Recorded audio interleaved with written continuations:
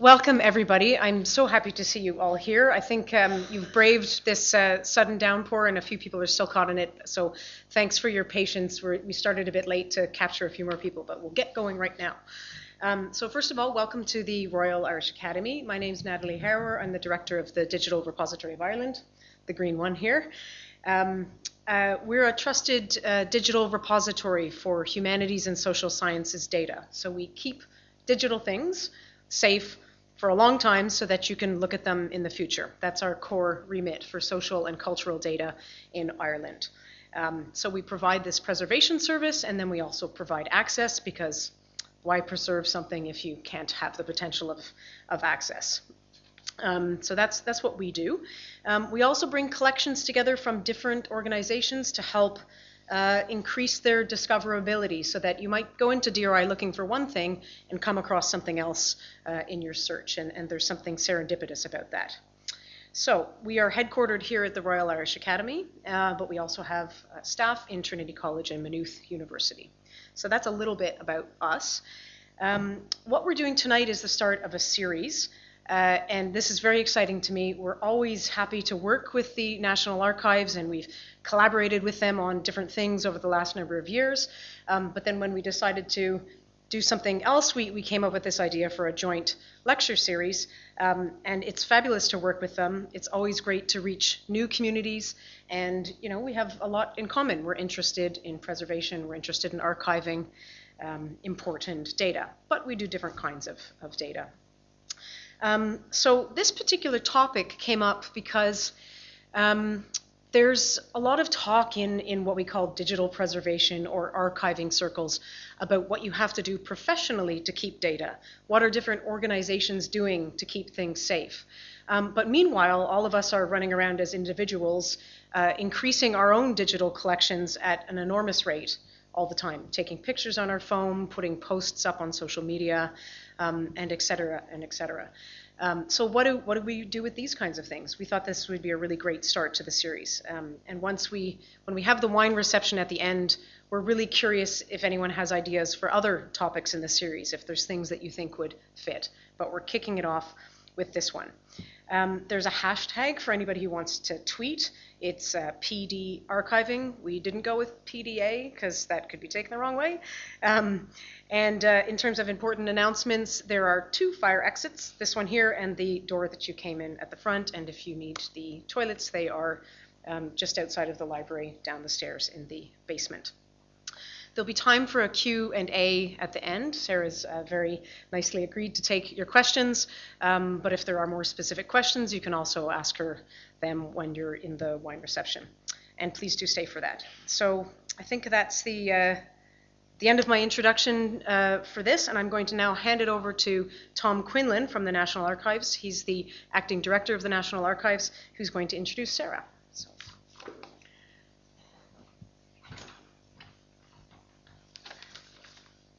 Okay, thank you very much, Natalie. Good evening, ladies and gentlemen. As Natalie said, I am Tom Quinlan, Acting Director of the National Archives.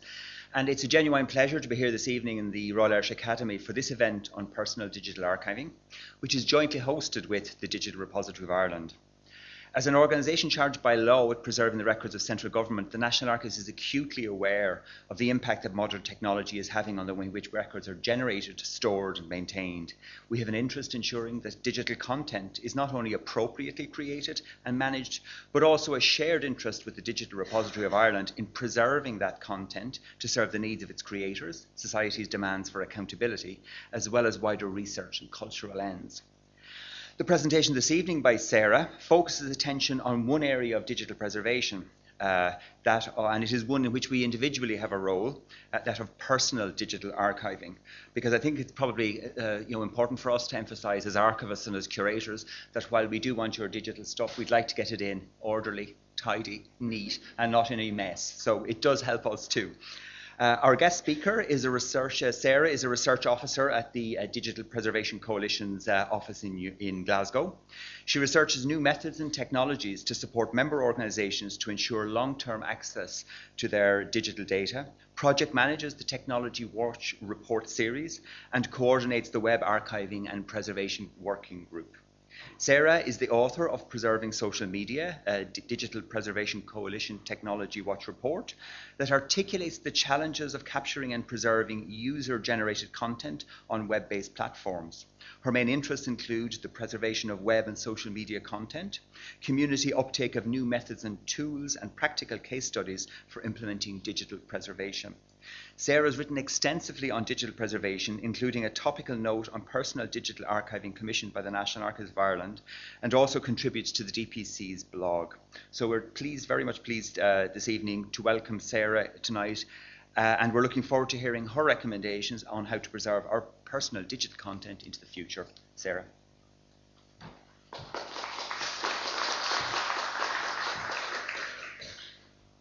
Thank you for that introduction.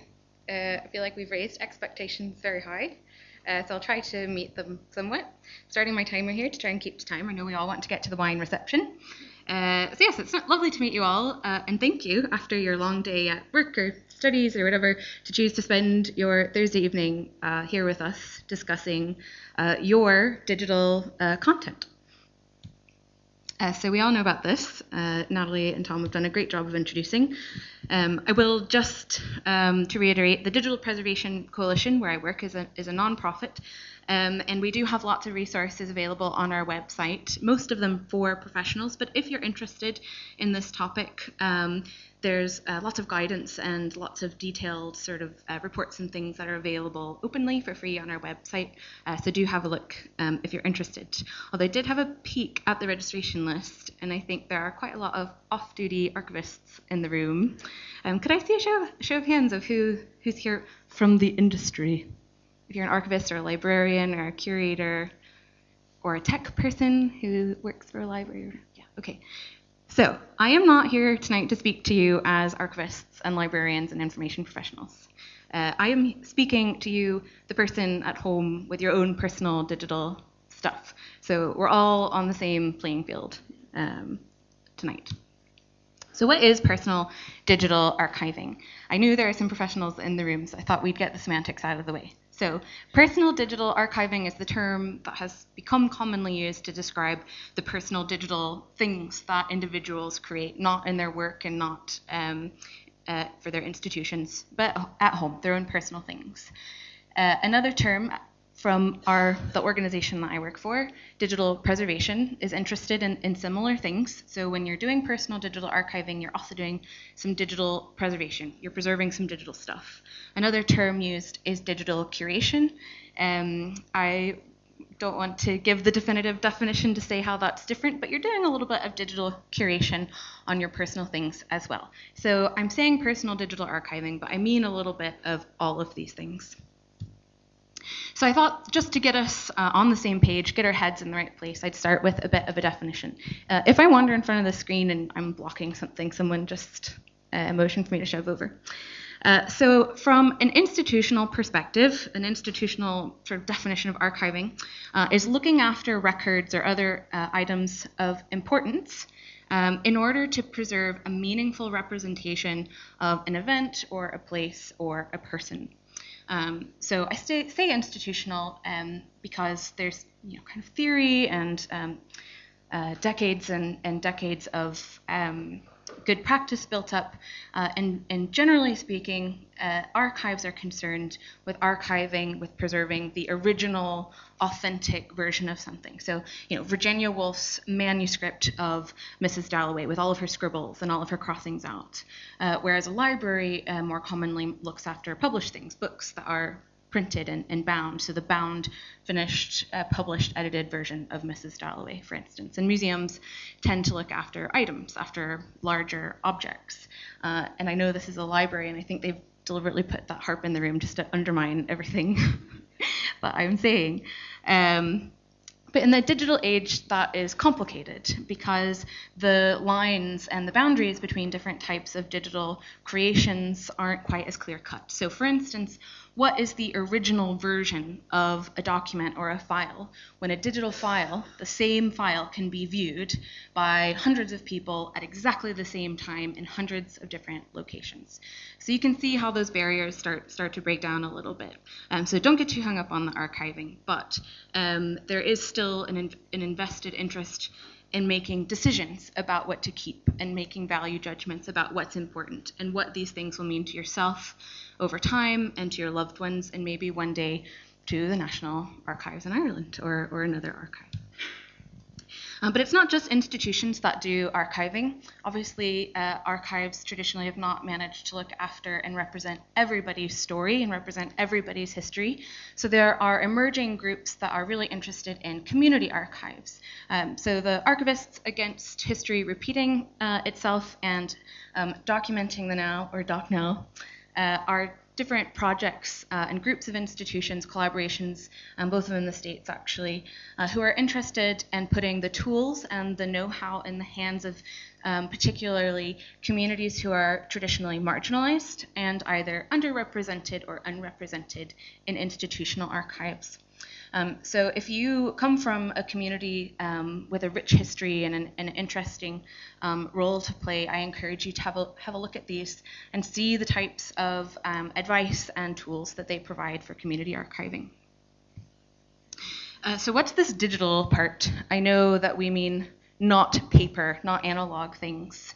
But just to dig into that a little bit, I think it's important to remember the nature of digital stuff. So fundamentally, all digital content, all digital files are encoded in binary. So they're these ones and zeros that require technology to interpret and render them. So these technologies, so machines, hardware, and software, are vulnerable to what we call in the business obsolescence. So over time, you can no longer get your hands on these machines and this software, and therefore you can no longer open and interpret older digital stuff. So unlike paper things, which you can put in a box on a shelf, and 100 years, as long as the building hasn't burned down, you can take that paper out of the box and understand what it is and read it, and it's meaningful, as long as you speak the language that it's written in. So what's the personal part? So this might seem obvious, and it is. So this is the first time I'm going to quote Gabriella Redwine at you.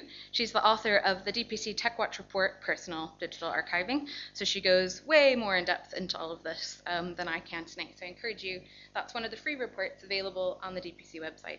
So quite succinctly, she says, personal digital archives is just a formal term for the digital stuff that we create and save every day. So, that's quite simple. It's the stuff that you create. But I hope just by reiterating it, it helps us to change the way that we think about how we interact with digital technology, make us more aware of the trace that we're leaving and the things that we're creating, and where they go and where they're living, and what's happening to them over time. So this might include, but is certainly not limited to, financial spreadsheets, bank statements, tax records, your professional CV or portfolio, emails, WhatsApp messages, family photos, photos on social media, which Natalie mentioned, maybe a wedding video. And then one thing I just wanted to make sure we all know we're also talking about are digitized analog things. So for instance, years ago when my parents got their first scanner, they got very excited and they scanned all of the family analog photos. So they put a lot of work into that. So it'd be a shame not to look after their digital surrogates, the digital copies of them, and make sure those are preserved over time. Sorry. Can you hear me? Whoa. Sorry. All right, so just to use a personal example, right? So I'm not just Sarah Day Thompson, research officer at the DPC. I'm also a person with digital things to a certain degree of organization. So one example of recently when my personal digital archives were quite important is this year I become eligible to apply for permanent settlement in the UK. And one of the questions of the many really bizarre, ambiguous questions I had to answer was if I had ever left the UK since I moved there in September 2010. So over 9 years, I had to document every date that I left and every date that I came back. This is how I felt about it. I travel a lot for work as well. So I used several different resources. I started this job in summer of 2014. So my work Outlook calendar combined with emails from my Outlook inbox archived or organized was pretty easy to go grab dates. It took a while. But at a certain point, about May 2014, I started to struggle. And even my personal Google calendars, because of course I've got multiple Google accounts, it started to become quite sparse. And I really had to dig into old emails to find email confirmations. So one problem is that in the olden days, did it go off again? Ooh, I can't get it to go on. Oh, there we go. Maybe the battery's dying. I'm not sure. I'll just switch to this one if I need to and stand behind the podium. Is basically the date that I decided, that I was going to start using Google Calendars systematically. And before that, I used paper.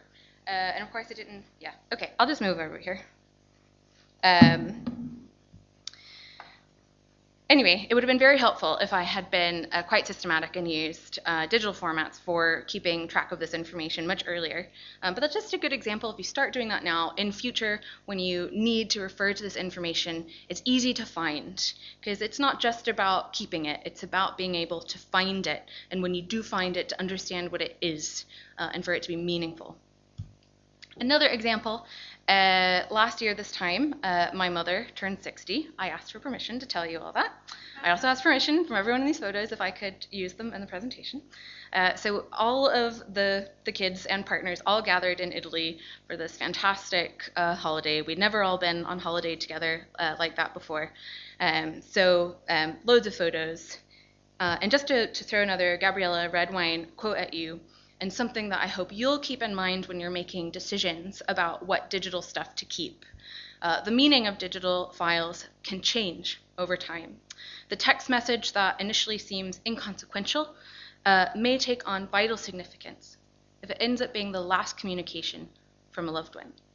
So just a few months after that big trip to Italy, my stepdad was diagnosed with cancer. So I'm not trying to bring the mood down. He's doing really great. But that was just a personal example of when the meaning of all these photos that were just on Facebook, I didn't even take them, suddenly became very important. And I could see how down the line those would mean a lot to me. So we take for granted all these digital platforms and social media and our phones because they're easy to use and they're convenient.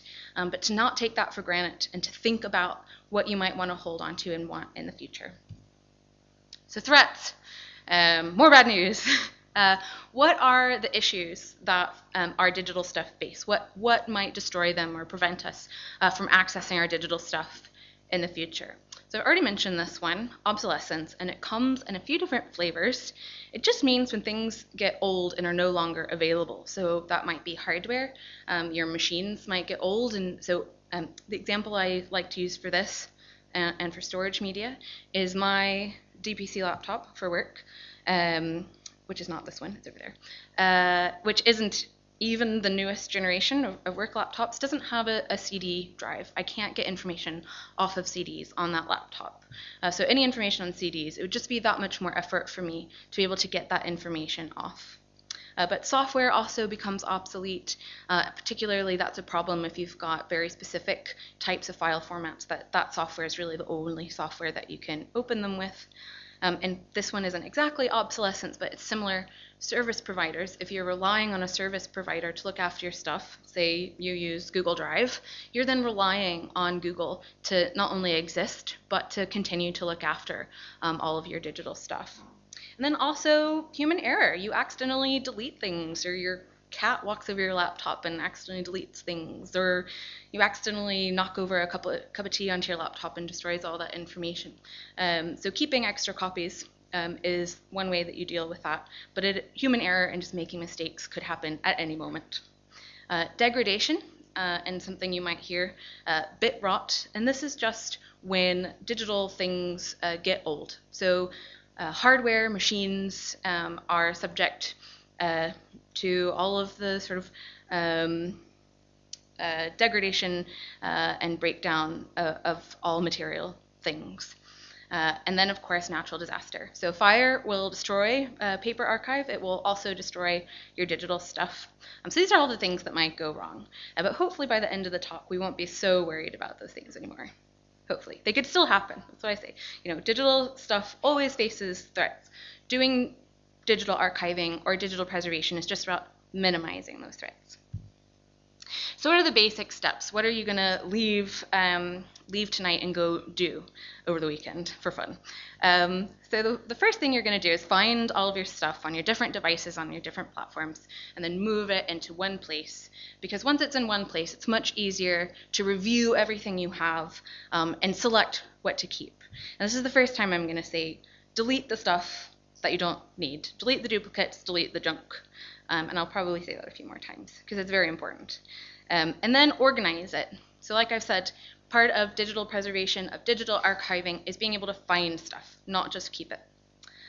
Make sure then, once you've decided what you're going to keep, you've gotten rid of all the junk, store multiple copies of your digital stuff and in multiple places, and then repeat, because you are probably going to keep creating more digital stuff on new different types of devices in new different file formats. So it keeps moving, unfortunately. You can't just do this once and never do it again. So what are some guiding principles? This is just a quick list of things I wanted to make sure I said tonight. So first, make an inventory of what you have, just so that you can keep track. And if someone comes behind you, God forbid something happens to you, they know what you've got and where to find it. So make a spreadsheet. Go nuts. Archiving is not just keeping, it's also deleting. So that's me on number 2, delete stuff you don't need. Printing is not the solution. Please do not go home and just print all of your digital stuff in fear that you might lose it. Digital technologies bring so many opportunities for linking to other material, interesting functionalities to interact, and you get so much more out of it when you are able to maintain things in their digital format. So tonight isn't about go home and print everything. Tonight is about learning ways to look after and save your digital stuff in the form that it's in. Also, archiving an email, so in Gmail, when you archive it, that's hiding. That's not archiving. So you're not magically putting it into some long-term super-duper repository that Google has somewhere in California. So you're not done. And I'll give you a little technique for how to deal with emails in Gmail later on. And you really do have to do all those pesky operating system updates. Don't put it off. That is a security issue. So that can destroy your digital stuff as well if a virus gets in and destroys everything.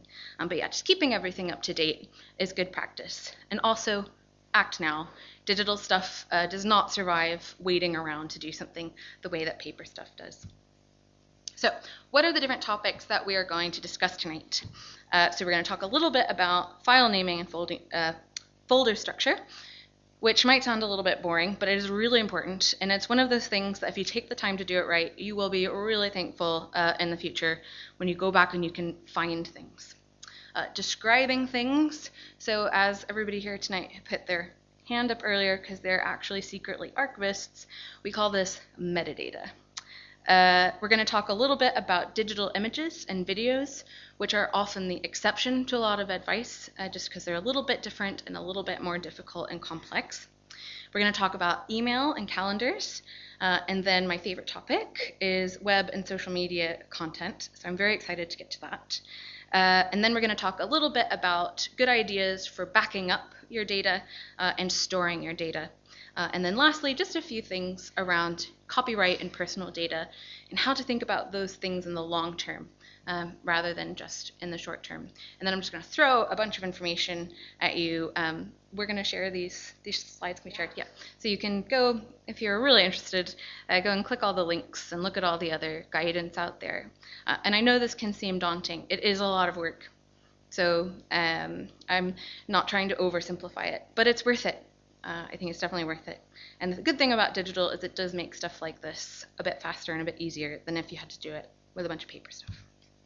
So file naming and folder structure. Woohoo! So one piece of advice is to use unique and descriptive file names, but keep it short. So you more or less want to know what it is by the file name. Avoid the use of spaces and special characters. This is slightly a throwback, but there are still systems and software that won't know what to do with that, so it could prevent you from being able to open files. So use dashes and underscores instead. Try to use the ISO standard format for dates, as you can see, so year, 4 digits, 2-digit month, 2-digit day. That's also a handy trick for immediately getting your file directory to chronologically order your files for you. Don't change the file extension through renaming. That's another one. Newer, modern applications and programs can typically ignore you if you're wrong about the file extension, and they'll know what to open and show it to you, but some systems might not know what to do with that. So I'd avoid typing in the file extension. Just choose it from the drop-down menu. And also use a consistent method for showing versions. So for some reason, you need multiple versions of the same thing. You don't want to get rid of the first version.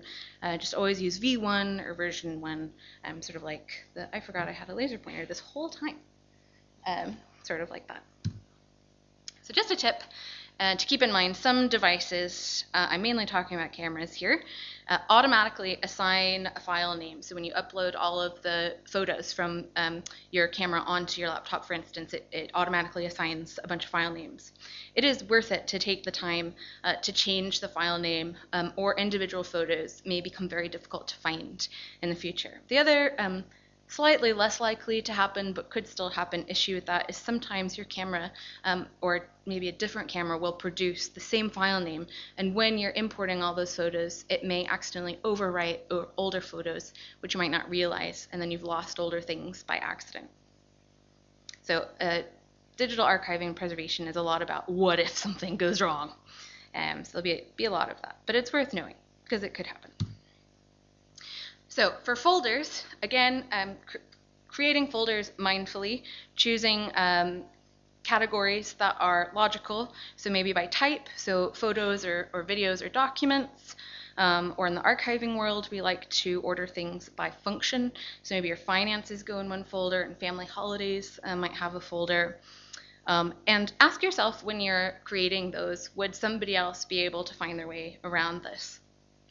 And one good way of organizing things is by year. Again, this very handy thing of the file directory automatically, chronologically ordering your folders for you. Those are fake folders. Just describe your stuff. So as I said, in the business, we call this metadata, which just means information about information. So that might be the date of creation, that might be the creator, which might not necessarily be the person who's registered under that Microsoft account. It might be somebody different. So deliberately naming the person who created it might be important. It could also be any information that describes people, places, or location. A lot of applications will automatically embed this information in your files. But like I said, sometimes machines do their best at guessing. Doesn't mean that they're right. So adding tags, or this embedded metadata, can help make sure that you have information you need to later understand what some of these digital files are. So in Windows, that would be in Properties. I'm not a Mac person, but I have it under good authority that the equivalent of this in Mac is get info, and that allows you to go in and actually edit the embedded metadata, and I'm going to show that in a second. Photo editing applications also usually allow for you to go in and add more information to attach to your TIFF or to your JPEG. And this is particularly important, this embedded metadata, for photos and videos, because unlike text, you can't search images yet. Google are working on it.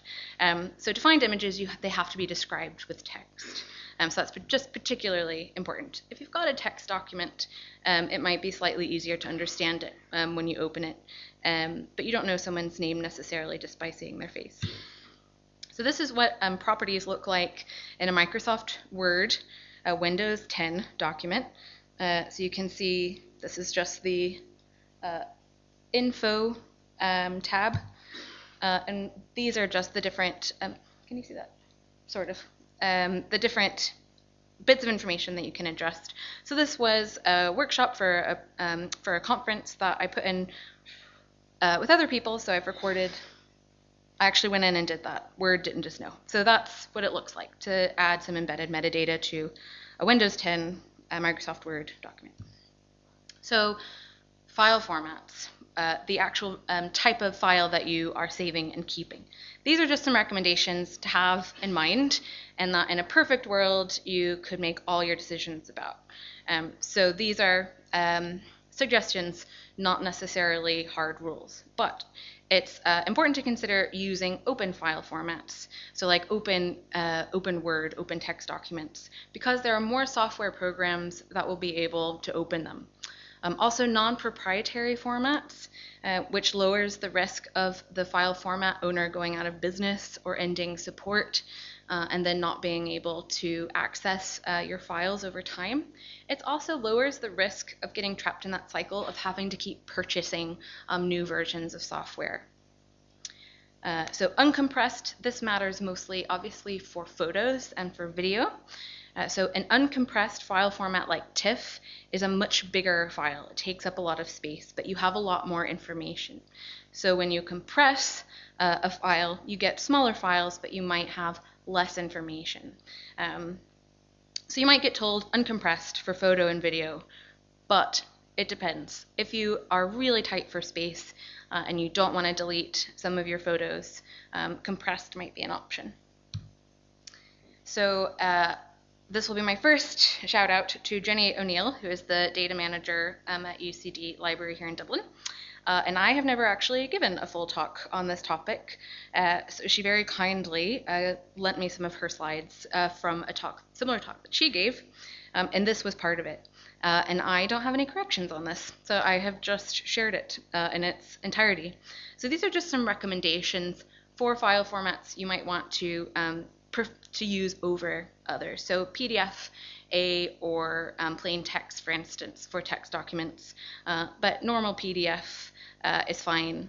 And in some cases, PDF might be preferable to PDFA. I hope there are no PDFA diehards in the room. I'm happy to have this argument at the wine reception if you're interested.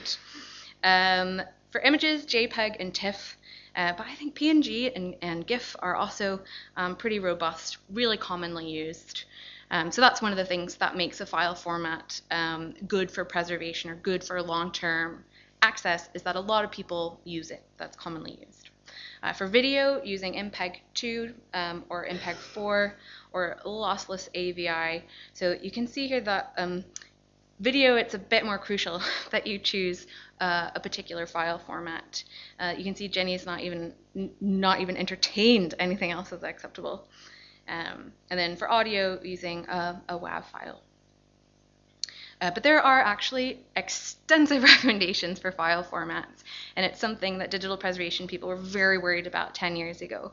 But I'd say from where we are now, we're not as worried about it as we were. But if you want to make good conscious choices, just have a Google. TNA has a database called Pronom that is just a database of file formats. So if you're really interested and really bored on a Friday night, that's a really great resource. So what do you do if your files are not in the format that you want them in? So in the business, we call this migration. So you're just migrating or converting a file into a different file type. You've probably done it, converted a Word document into a PDF, for example. So this might be updating an old version of a file into the newer version of that file type, or it could be moving, say, all of your text documents into a more stable format like PDF. Digital images and video. As you can see, there's advice about this sort of scattered throughout. As I mentioned, photos and videos are often the exception to a lot of the other recommendations, just because they're a bit more difficult and a bit more complex. But one thing that's important about photos, I think, and how we today take photos and keep photos and share photos, is that we have them in a lot of different places. So just being mindful about where they are. Are they on a laptop? Are they on a shared family computer? You can see here the extra sort of exclamation points and question marks. These are not great places. So CDs, I think a while back people thought it was, just put all your stuff on CDs, it'll be safe. That's not true. So if you've got a lot of important stuff on CDs, I would recommend, like tonight, go home and get it off, get it onto a hard drive.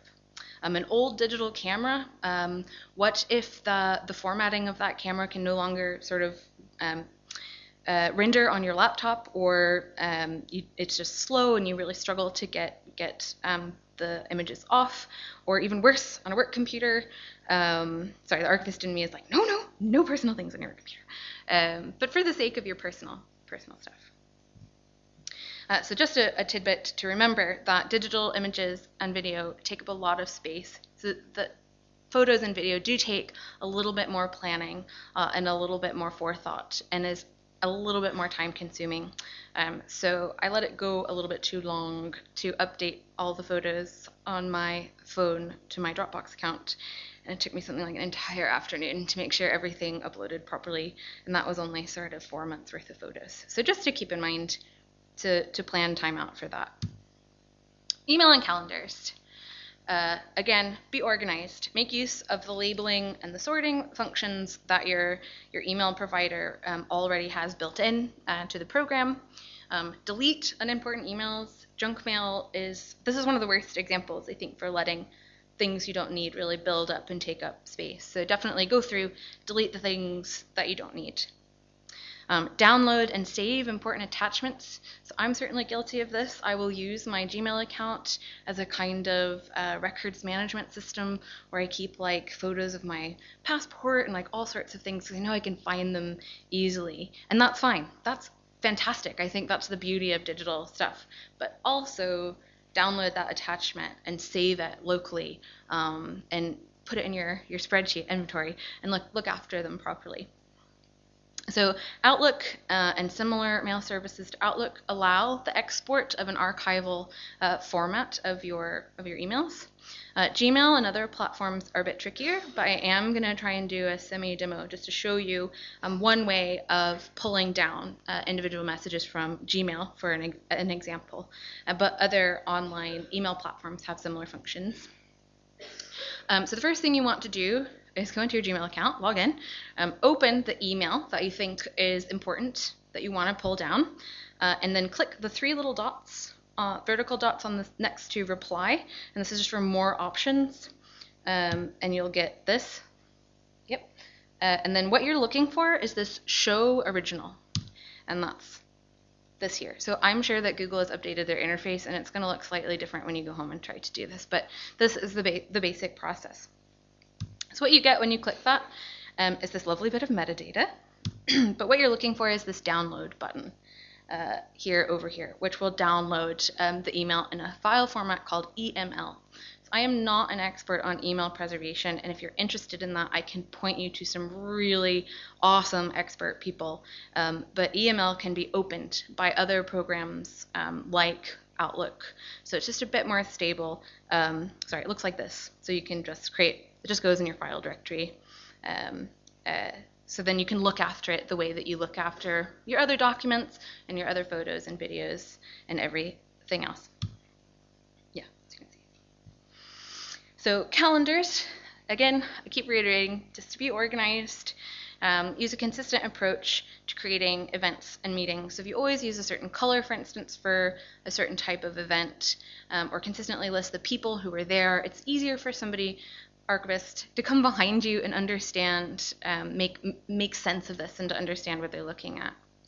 Outlook, again, allows export, and Google Calendar also supports export. This is part of them wanting to be able to sync with other email programs. So it looks like this. So you can export your Google Calendar. Web and social media content. That's so exciting. So yes, I'd say most of us in here, the majority of the digital interaction that we have is web-based, and we are creating important communications and traces of ourselves and creating things and expressing things constantly all day, or some of us anyway. So this might be on a website that you have, or a blog, which might be on your own website, or it might use a platform like WordPress or Blogger. You might be active on one or more social media platforms. I've been told by my younger sisters that Facebook isn't in anymore, but I certainly use Facebook, and I think a lot of us still do, or other sharing platforms. So there are a lot of different photo sharing web-based platforms that aren't open, that aren't really social networking. So this is just a tip. It's just sort of a good practice. You don't have to do it, but I would recommend when you want to share a photo or a video on social media, I would recommend actually taking it with your camera or your phone and having it on your mobile phone, which might then be automatically uploaded to the cloud, and then you have two copies. base, but that it's in your possession locally on your device, rather than using the function on the social media platform or app on your phone that lets you take the photo and then keeps it directly in that platform. Or at the very least, download the photos and the videos that are on social media, but not on your laptop or your own personal machine or device. So there are some really good, easy-to-use approaches to capturing web content. This is referred to as web archiving. Sorry. So one tool that I think is really awesome and is really the one I'm recommending here if you've got some web content or maybe other public web content that you just think is really relevant or is important to you and you want to go capture it before it disappears, I would recommend Web Recorder. So this is a tool designed by an organization called Rhizome, and they look after web-based internet art, and they're attached to the New Museum in New York. They're very chic and very cool. But this tool is very usable. It's web-based. You don't need to download anything. They do have some extras that you can download that make it even more awesome, but you don't have to. If you just go to the website, webrecorder.io, sign up for an account, you can start web archiving tonight. HTTrack is another tool that will download websites to your machine. And then I'm going to show you a couple of different options for downloading your data from a web-based platform. So like I said, Web Recorder, seriously, go try it. It's awesome. There are other tools out there if you're interested in web archiving. The field is becoming much more developed. There are a lot more user-friendly tools out there. I mentioned DocNow, Document the Now. They've got some of their own really cool tools that are designed for people who don't have training in archiving. But this one I think is the easiest. Anyways, I really like it. You should use it. HTTrack is a bit older. It's not really being supported anymore. This is not starting out great, but I do think it is a useful tool if you're not an expert, you're not a technical person. It looks a bit old school because it's kind of an old tool, but it will download a website. So I should say Web Recorder is designed to capture complex, so modern websites, social media platforms. It does fantastic at that. HTTrack does not. You will not be able to capture a social media account with it. So I should just say that's a caveat. But a more traditional website, even some blogs, you can download it to your computer. It just looks like a normal file directory and you can view it offline. So platform self-archiving. And this is something I really do hope all of you will consider doing if you use social media, to really take ownership of your content and to look after it and not rely on the social media platforms who are often fleeting, who have no legal responsibility to you, to look after it yourself. So these platform options where you actually sign in, it's only you are allowed to download your own social media data, so it's behind the login. The way it works is slightly different platform to platform, so it might take a little bit of tinkering if it's one that I haven't given some instructions for. And there are also some external tools that exist outside the platform that are free to download, but they're designed to capture content from a particular social media platform. So this is really just a smattering. These are, I think, are the main social media platforms. Are probably got it wrong, but Google has a service called Takeout where they refer to it as downloading your data. So ironically, just Google it. Google support has some really good instructions for how to do this. Same with Twitter support and Facebook support. So Twitter, this is, I think, the best one. They've done the best job at supporting users being able to get their own data out of the platform, and it's under settings, under account, and they refer to it as download your Twitter data. Facebook has something similar, but they call it your Facebook information. I don't know if this is sort of they want to spook you by like Facebook and data. They're just hoping you'll forget the whole Cambridge Analytica thing. But yeah, so they call it download your information.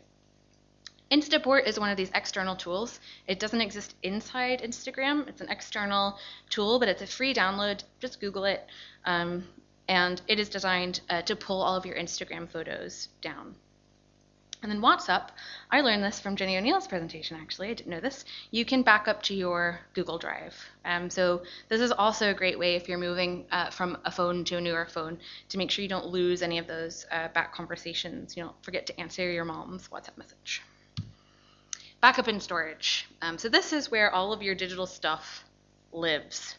So you've got your more stationary storage, I suppose you could say.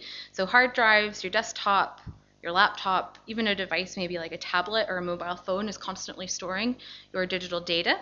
Then you've got removable storage. So you've got your external hard drives, and some of them are quite good, really stable. You've got your flash drives, your memory sticks. We call them thumb drives in America, but I used that recently and nobody knew what I was talking about. So anyway, it's an American thing, or maybe just a me thing. CDs, of course, are data carriers. You can save data to a CD or a DVD. Do you remember floppy disks? Yeah, okay, so do I. So obviously that's not a great idea to store data on a floppy disk, even if you can. And then there's cloud storage options. I actually think cloud storage is really good and quite exciting because obviously it's not just good for storing data, it makes your data really accessible. So if you're stranded somewhere, you've accidentally dropped your phone in the toilet, you don't have a laptop, you don't know anybody, if you can get to a device connected to the internet, you can get your information. So there's Dropbox, Microsoft OneDrive, Google Drive has quite a large free storage allowance, as does Google Drive. But just one thing I want you to take away tonight about storage for long-term preservation and archiving is that not all types of storage are great for keeping your stuff for a long time.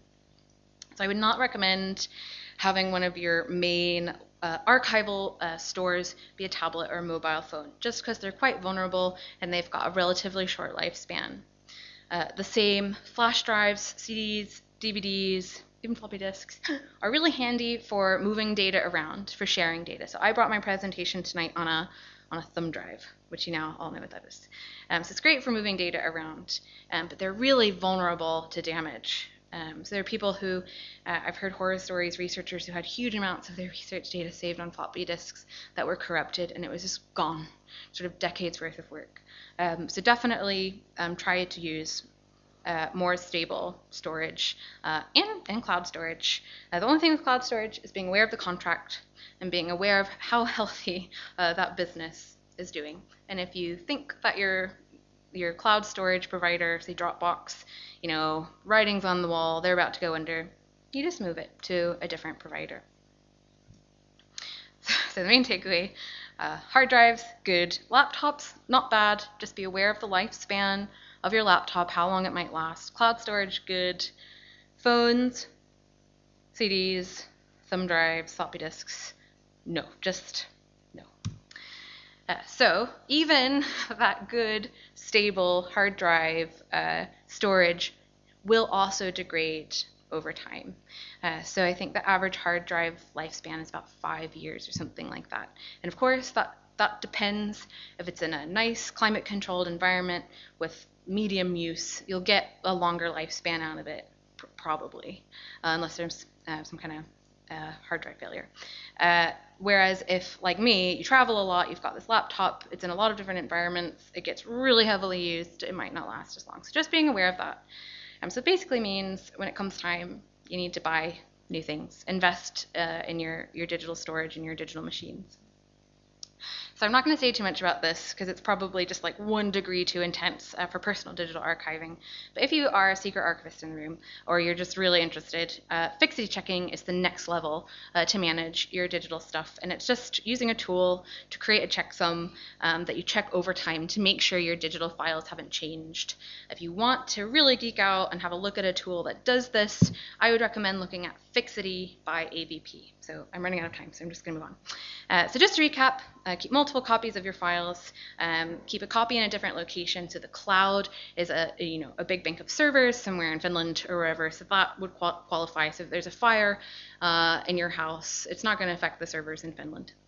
So don't use the same storage media for every copy. So diversify, maybe use a laptop and an external hard drive, and use password protection to prevent those human accidents from people accidentally deleting things or breaking something.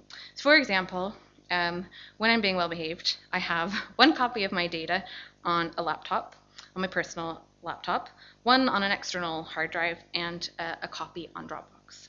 And I really prioritize my photos, partially because of the storage limit on my phone. Copyright and personal data. Just a few things to say about this.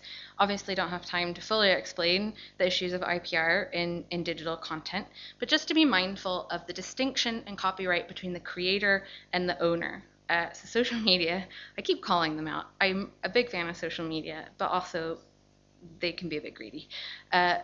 When you upload content to Twitter, Facebook, most of the social media platforms, you have the copyright, it's yours. It's also theirs. So just being aware of that and how you're sharing data and what types of stuff you're sharing, and just being mindful of that. And you're a private individual, so as long as you're not selling someone else's creative work, you're probably all right. But just to have thoughtful reuse when you're reusing somebody else's stuff. And if you are a creator and you're maybe a designer or a blogger and you're creating lots of original, really fantastic, amazing content, please, please, please, please use Creative Commons. Label for the rest of us how you intend that stuff to be reused and what your intentions are. GDPR. Sorry, I know you've probably all been browbeaten with it in the past, but just to say a few words about it in terms of long-term archiving of your digital stuff. So personal data is anything that can identify you, any information about you that leads people to know that it's you. And keeping in mind that it is much easier in digital information to combine different sources of data to identify you. So even two different anonymized versions of data, someone could still, using sort of unique features about you, find you. So it's really important to be aware of where you're sharing personal data. So for GDPR, who must comply? EU organizations must be GDPR compliant, but also even any service outside the EU that holds the information of an EU citizen must comply with GDPR. So that's really powerful. So that means Facebook, based in the States, and other social media platforms based in the States must be responsible with how they hold your personal data. So I am not an EU citizen, and I live in an EU country, but any American organizations that hold my data, I'm not covered by this. So as an outsider, I'm telling you, this is really powerful. And I think organizations generally are pretty terrified of the GDPR stick, so you shouldn't have any problems. But in Ireland, if you do feel like your data is being misused, the proper place to go for complaint is the Data Protection Commission. Okay, that's all my advice. So there are further resources here. I just wanted, in particular, to get to the slide to say thank you very much to the Digital Repository of Ireland and the National Archives for letting me come geek out at all of you tonight. If there's anything that I sort of just breezed past and you didn't catch it or you want to know more, I'm here for the wine reception, and I'm happy to chat about this stuff all night. And a giant thank you to Jenny O'Neill for sharing her slides so that I could give you even better information tonight. Thank you.